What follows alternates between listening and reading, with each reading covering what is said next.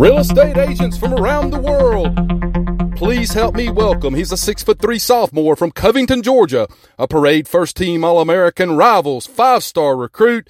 Please put your hands together and welcome the flood insurance guru, the incomparable Mr. Chris Green. Welcome back to the Flood Guru podcast. My name is Chris Green, president and owner of the Flood Insurance Guru. In today's episode, we're going to be discussing what your responsibilities may be as a landlord when it comes to flood protection. But before we get started, remember, if you've got questions about flood insurance, flood zone changes, disaster assistance, and even SBA disaster loans, and how to go through the process, you can visit our website, Flood Insurance Guru, for more information where we have these free resources for you. So today we want to talk about what your responsibilities might be as a landlord and you don't even know it. We want to talk about what you may want to do when it comes to flood insurance as a landlord. So let's discuss that a little bit today. We're also going to discuss the current situation that's going on in Sonoma County, California, and as a landlord, how you can possibly learn from this.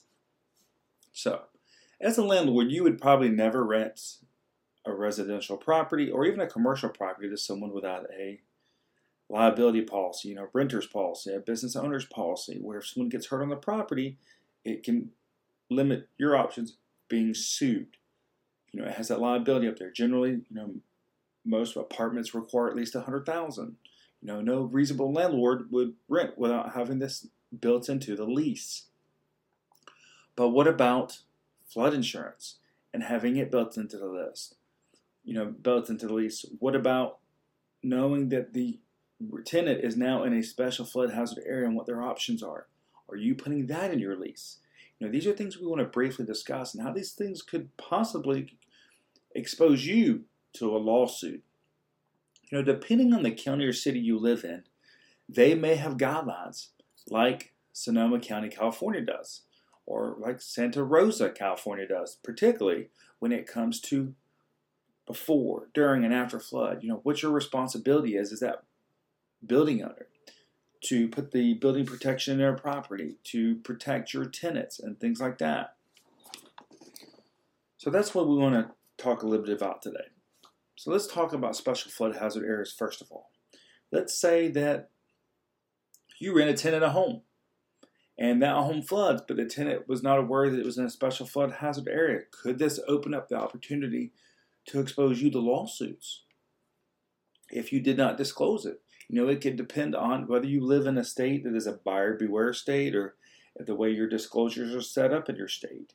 These are all things that could create additional exposures. Now let's talk about not just about the special flood hazard area, but are you requiring flood insurance? Are you requiring your tenant to carry it? Remember, generally, as a business owner or investment property owner, when you have flood insurance policy set up, it's only paying for your belongings. So yes, it's going to pay to repair or replace your investment property. And it might pay for some personal contents like some appliances and things, depending on what you have on the policy. But anything your tenant has on there is not going to be covered. So it's very important just to protect yourself, to let the tenant at least know in the lease that, hey, flood insurance is recommended because this property is in a special flood hazard area. So now that we've talked about that a little bit, let's talk about exactly what happened in Sonoma County and what's currently going on. So back in February of 2019, heavy rains caused the Laguna de Santa Rosa to flood.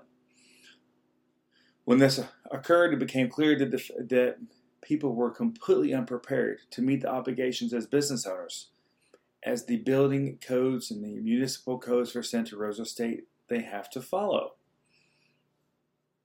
They had less than a tenth of the necessary personnel on site to install flood barriers, and those were untrained. They lacked the necessary equipment to install barriers, stalling the process of installation way too late, where a lot of these properties who may have only had 6 inches of water in them now had 8 feet.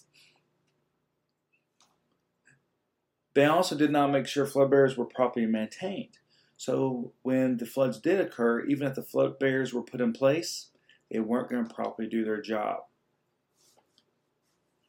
So it's very important that you understand that if you live in a city or you live in a county that's in a special flood hazard area, like Santa Rosa is with the Russian River in Sonoma County, California, that you understand the municipal code, you understand what your responsibilities are as a landlord. What do you have to do before the flood? What do you have to do during the flood? What do you have to do after the flood? If you don't do these things, are you responsible for the losses that business occurs? What's also really important, why it may not be part of municipal code, is to, if possible, require or highly recommend flood insurance for those tenants. Business loss of income. As many of these businesses in the Barlow in the Santa Rosa area suffered large losses. And as a result of this, their businesses could not continue for a long time. Well, the business loss of income, had they had it on a tenant flood policy, it could have covered things like this. It could have covered you as a landlord. For example, when these tenants flood and they can't pay their rents, it could have protected you when it came to lost rent. So these are some things that we wanted to talk about when it comes to maybe what your responsibility is as a landlord. You don't even know it when it comes to flooding and flood insurance, flood mitigation, what your responsibilities are. So if you've got questions about how you can do a better job of protecting your tenants, or are you doing the right job? Are you doing the right things to protect your tenants? How do you go about helping your tenants get flood insurance? We're here to answer all those questions. You can visit our website, floodinsuranceguru.com. Go to our YouTube channel or Facebook page, The Flood Insurance Guru, where we do these daily flood education videos.